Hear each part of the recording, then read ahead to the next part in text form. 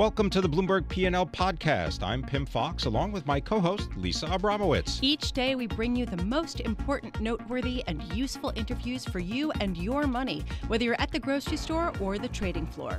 Find the Bloomberg P&L podcast on Apple Podcasts, SoundCloud, and Bloomberg.com.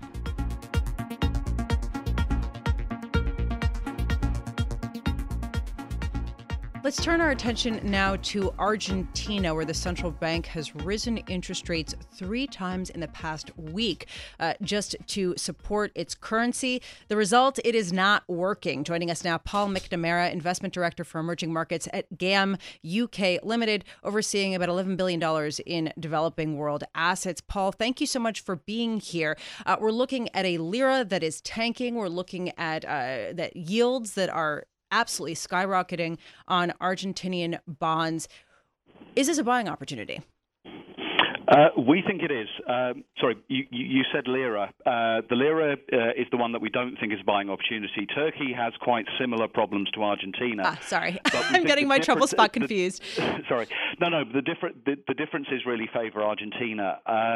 Argentina is a much less indebted economy. So, the Argentines did 3% last Friday. They did 3% yesterday. They did 6.75% today. But, this is an economy with a very low level of leverage, where the burden of hiking rates is much less severe on the real economy. It's something that can translate relatively smoothly to currency strength, unlike most countries in the developed world or most countries in EM, where obviously the conflict between the damage done by higher rates and the damage done by a weaker currency. In Argentina, I think it's fairly clear that all the burden, all the damage comes from a weaker peso. So everything favours that the Argentine authorities doing everything they possibly can to keep the peso in place.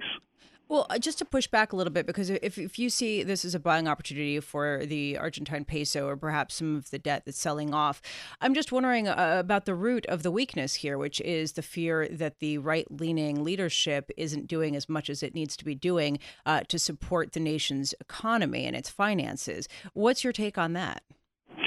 No, I mean, we've got right-wing governments or populist governments all over the world sort of not supporting the economy. If you look at Russia, if you look at Poland, if you look pretty much everywhere.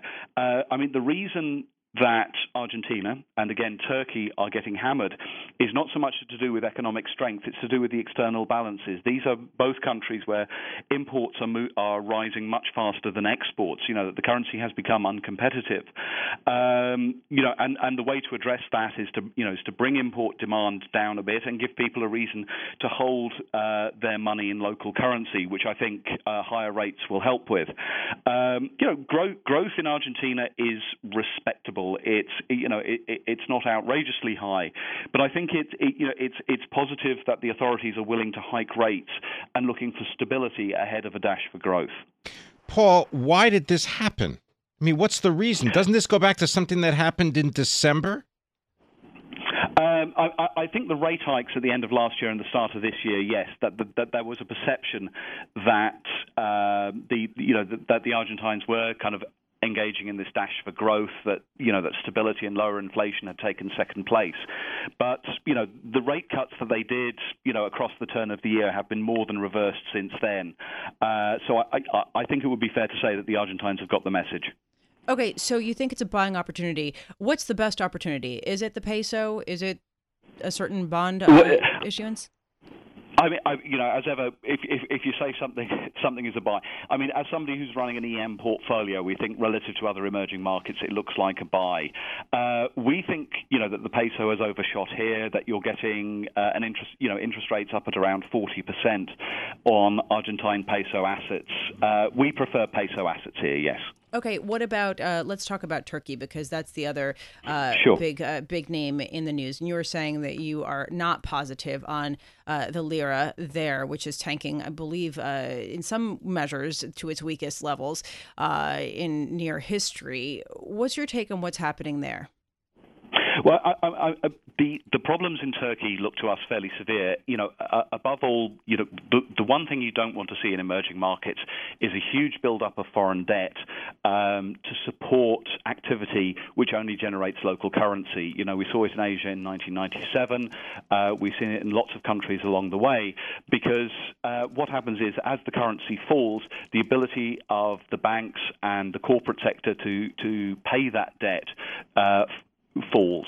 And unlike Argentina, the level of foreign debt in Turkey is extremely high. And at the same time, business activity in Turkey is falling very slowly. Plus, you have political changes, which I think militate in favor of capital flight and moving money out of the country, and a very low level of foreign exchange reserves. If you take that mix together, we think that there's a real possibility of a major economic crisis in Turkey this year. So what would you do? Go short Turkey, go long Argentina? Would that be a good trade? I think we'd find it an attractive trade, but it's definitely one for the brave. This is not one for widows and orphans. Just really quick, I'm wondering, just in general, we've seen 2 weeks of outflows from emerging market funds, the most since December 2016. Are you concerned about general broader weakness due to the stronger dollar?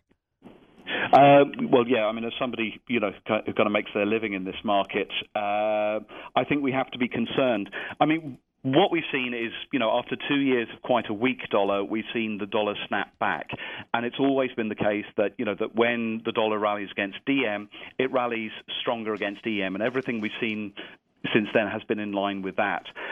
Unlike, say 2013 or 2008, we don't see weakness in EM. We're not seeing external deficits. So we think that the fundamentals in EM this time are much more supportive. Thanks very much, Paul McNamara, Investment Director for Emerging Markets for GAM UK, helping to manage about $11 billion in developing world assets, joining us on the phone from London.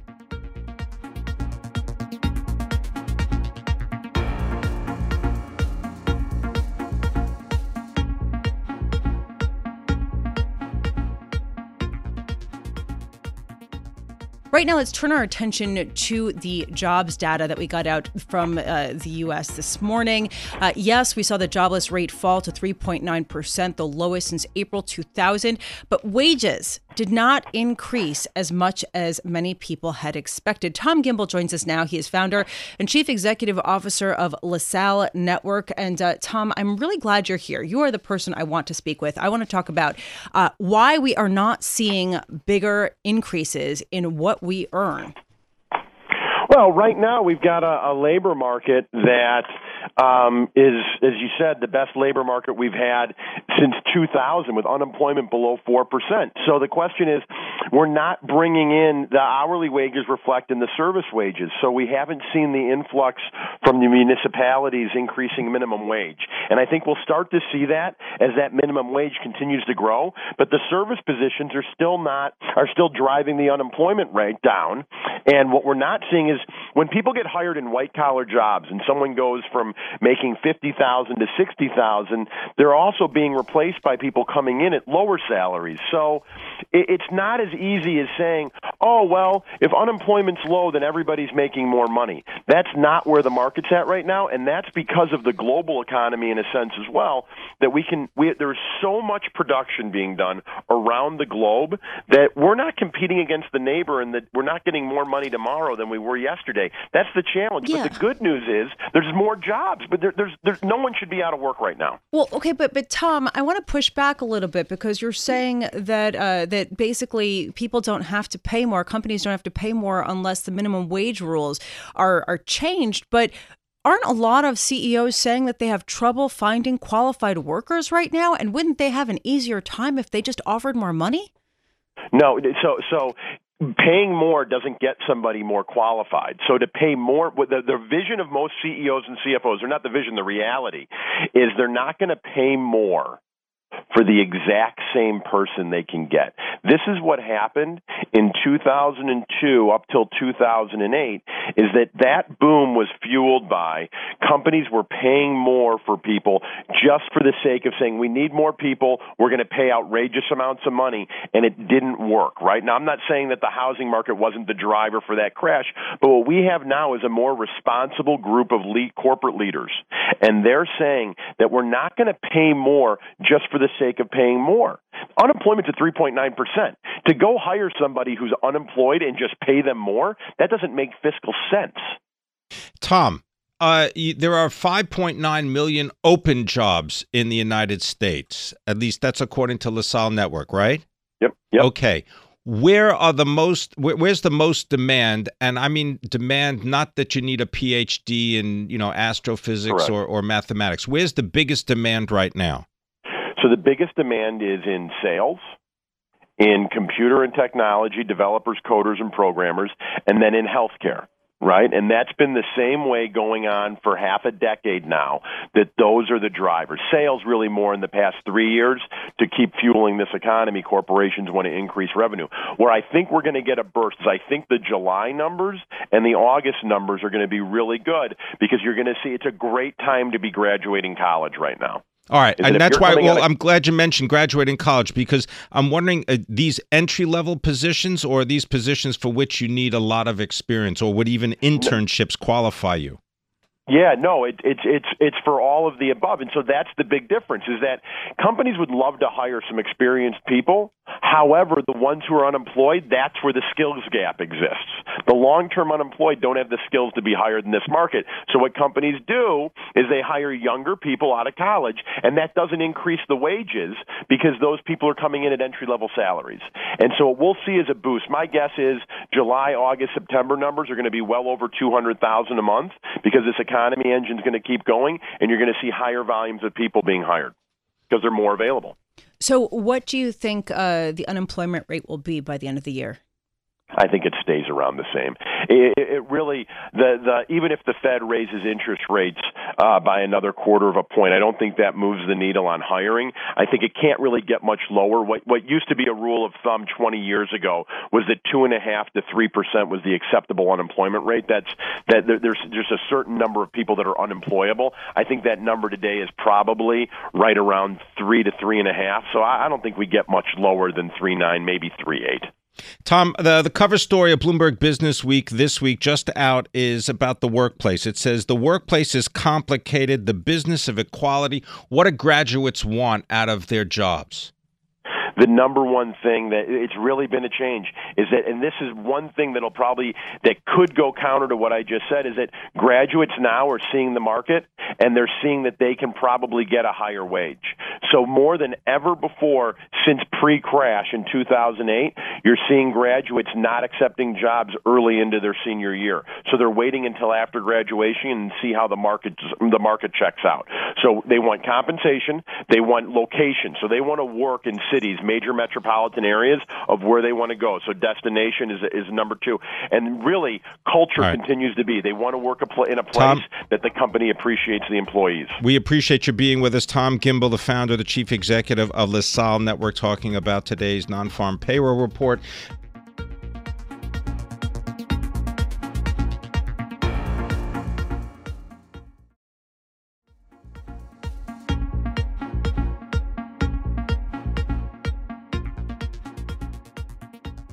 Two days of U.S. and China trade discussions ended in Beijing with little accomplished. Here to talk about the sort of escalating rhetoric between the U.S. and China, at what point it will tip into a more severe trade war, is Mike McDonough, chief economist for financial products here at Bloomberg LP. Mike, you penned an opinion piece that I thought was fascinating, looking at how a bankruptcy of a major tech company in China could be the real tipping point for a true trade war. Can you explain? Yeah, I think, everyone's focusing on the trade delegation that just visited Beijing. And I think very few people thought we would get something meaningful out of this visit, right? At best, you would get an agreement to keep talking. And that's more or less what we got. And I think everyone's missing the real front line of a potential trade war, which was the decision the U.S. government made in mid-April to ban the exports of any U.S. products to ZTE, the telecommunications maker. It's one of the biggest telecommunications equipment maker in China, It's correct? definitely one of the biggest, in China, and it's a very important company. Now, if the U.S. were to implement, so there's some tariffs on aluminum and steel. They're mostly inconsequential in the global scheme of things, especially when you look at all the countries that had gotten exemptions. There's a list of tariffs that could be put on Chinese goods. They're a bit more meaningful, but again, in the scheme of things, not that pertinent. Where China is going to be troubled is if U.S. policy leads to the bankruptcy of a Chinese technology company. This is a critical sector in China. They have big plans for the technology sector. It's an important part of the future. So if the U.S. government starts implementing policy that's going to bankrupt these companies or meaningfully disrupt these companies, that is what could actually trigger a trade war, not these tariffs. Mike McDonough, looking at the most recent issue of ChinaDaily.com, one of the stories is headlined, China-U.S. agree on some trade issues. Indeed, they even mentioned ZTE Corp. They say China made solemn representations to the U.S. side regarding the case of ZTE, and that the U.S. side expressed that they will pay attention to these representations and will report China's position to the President of the United States. That sounds a little bit conciliatory, doesn't it? The first headline I saw about the trade talks were they agreed on some things and disagreed on other things, which is not incredibly useful. Sure, if they go back to the president and the president changes his rhetoric on, or they change the ruling on ZTE, that would be quite positive.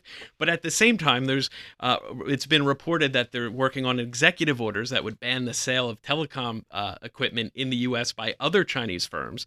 And the most important telecom communications maker in China is Huawei. And there's, I think the Wall Street Journal first reported that they have opened a similar investigation against Huawei that they had on ZTE that led to this ban. A similar move against Huawei would have, I think, pretty significant repercussions. I mean, the other thing to think about is it's an important part of China's economy. China is leading the world right now when it comes to mobile payments. This telecom equipment is an important part of that. So this could be very disruptive for the entire Chinese economy, which has you could see a rise in sort of nationalistic tendencies against the U.S. When you do have this disruption. The ZTE stock, for example, has been halted, I believe, in Hong Kong and Shenzhen since April 17th. So if you're a shareholder of ZTE, you right now don't know what's going on and you can't get out. And that's the U.S. fault.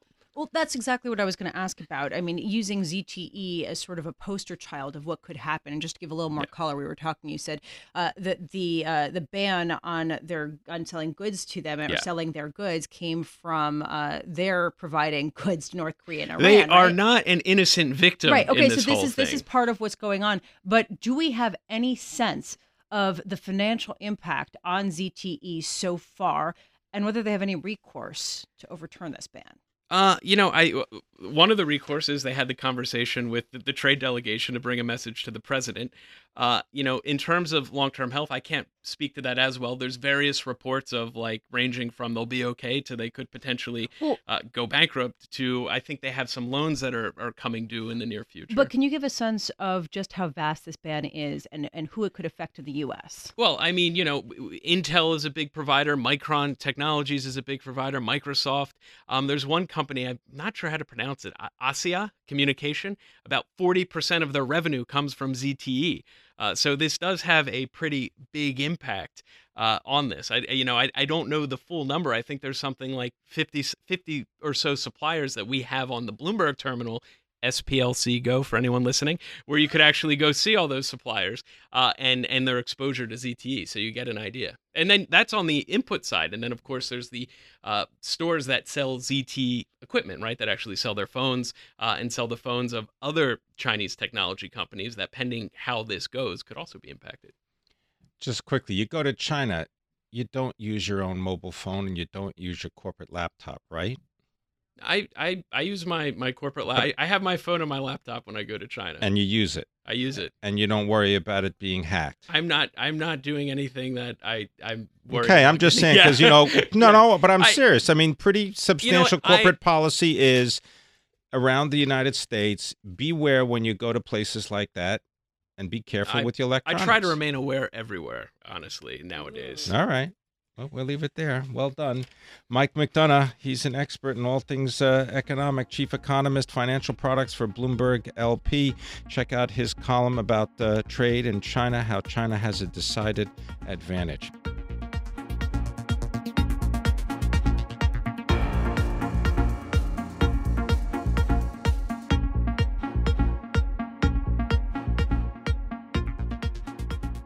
The value of gold has dropped about 4% since mid-April. Indeed, at $1,311 an ounce, gold is pretty where it was at the beginning of the year. Here to tell us about the precious metal and more commodities is Will Rhind. He is the founder and the chief executive of GraniteShares. He joins us here in our 1130 studios. Will, thanks for coming in. Why has gold fallen in value since, let's say, mid-April? Is it because of dollar strength? Primarily from the dollar strength, yes. There haven't really been any catalysts to speak of that would have driven the price higher. The potential geopolitical tensions that people were expecting to blow up have actually gone in the other direction, namely North Korea. And so the Korean Peninsula now looking to be much safer than a proposition than it was a year ago. So that's sort of taken the shine off gold a little bit. How about the fact that inflation expectations also have kind of tempered a little bit, given the fact that we haven't seen the wage increases that many people were expecting? I think a little bit, but it's still kind of bubbling under the surface that, we have the strongest, inflationary platform for the last 10 years. And so while in the short term, the numbers off of, the February numbers weren't as strong as people expected, there are more kind of forces at work that are giving people pause on the inflation side. So is there a bullish case to be made for gold at $1,311 an ounce? I think yes, because in my view, the dollar strength is temporary, that this is not a longer-term thing. I think that, in an environment of rising interest rates and, increasing inflation expectations, plus the higher volatility, the gold and commodities more broadly are a place to be. And, people are looking at uncorrelated or low correlated assets right now in order to take some risk out of the equity or bond market. And gold is one of those places. I want to shift focus to oil simply because prices there have risen to the highest since 2014. And there's a big question of how much higher they can possibly go, nearly at the $70 a barrel mark. What's your take on that? Well, I mean, this is a very interesting story. And, if you go back to last summer, when I launched GraniteShares in the market, I mean, some of our ETFs have oil exposure. And a common thing I would hear from people is oil's never going to go above $40 again. And that was just last summer. And since then, we've had this huge rally. And really, the main reason is because there's been a huge amount of demand, synchronized global economic growth. But these OPEC cuts that they've put in place have really kind of bitten back on the supply. And then I think more recently, the dollar weakness and tensions again in the Middle East, particularly with Syria and Iran, have sort of kept momentum going. Right, but to some degree, that's already being all baked in. Should those tensions ease, should the dollar strengthen, as we're seeing it do so today, it's actually at the highest levels of the year now. I'm just trying to understand at what point do people start to say, wait a second, this seems unsustainable. At some point, production from shale drillers and from, Iraq even, might offset this. Yeah, I mean, I think people thought that at $50. They thought that at $60. Fair. Now they're thinking at $70. And the point is that a lot of when commodity moves happen, a lot of it's momentum driven. And what's different about oil is that there is a strong fundamental demand there. The market's in backwardation, which means that people are willing to pay a premium for oil for delivery now versus in the future. And so there's a real strong underpinning for oil demand right now. And how far it can go, obviously, who knows? But certainly, it's a market that's caught a lot of people by surprise. All right, but the same reason that you said that gold was down in price since mid-April, wouldn't that apply also to oil? couldn't you just say that oil has reached a sort of near-term peak at $70 a barrel, particularly when, you have, as Lisa said, you got shale producers who can turn on the spigot and they can produce as much oil as you want. The only constraint is actually the pipeline system and the logistics of getting it to the marketplace. Yeah, I think that's true. But the lesson that they've learned from last time is that if they do that, that's one surefire way to make the price go lower again, which they're reticent to do after what happened in the. But they can make a lot of shale producers can make pretty good money at $40 and $50 a barrel. Well, I'd say at 50, most people are making good money now. So at $70 a barrel, they're making really good money. And I think people are just a bit more cautious, certainly the bigger producers, about increasing production. I think where you may see production coming on board is actually the small or startup producers who are thinking exactly what you were saying. Hang on a minute. If we put the money in, that we can get capital, we can start drilling, and we can produce and we can make money. That's, I think, where there's a potential risk. How high do you think it could go? Honestly, no idea. All right, fair enough. Let's move to aluminum, because that's been in the news very much recently. It was a huge run up as RUSAL came into the crosshairs of U.S. regulators. I'm wondering your view, given the tremendous rally here. Do you think that you don't really want to be holding aluminum right now? Yeah, I mean, I think that like a lot of these things, there was a big hype when the sanctions came in, and aluminum, steel, palladium to a lesser extent, but the Russia metals, if you want to call them that, got bid up a lot, and a lot of analysts were talking about, are still talking about, very, very high prices for aluminum and some of these other metals. I think it's probably a little bit overblown at the moment. But certainly there was a lot of fever because by definition, a lot of these sanctions, when they happen, they're inflationary for the underlying commodity markets. Well, we're going to have to sort of see what happens because the European Union is also negotiating with the United States on steel and aluminum tariffs as well, right? So that would affect not necessarily the price as much as the Russian issue, but it would certainly affect the supply in the United States. Correct. But a lot of that comes from outside of the States. Canada is obviously a big producer for the States, as is Brazil, Korea as well. But yeah, of course, any kind of trade war affects the baseline commodities or whatever piece of legislation is being talked about at that time. Now, I know that you were talking to Lisa offline about platinum, right? You want to give us your thoughts on platinum, another precious metal used particularly in the automobile industry and also in fuel cell technology.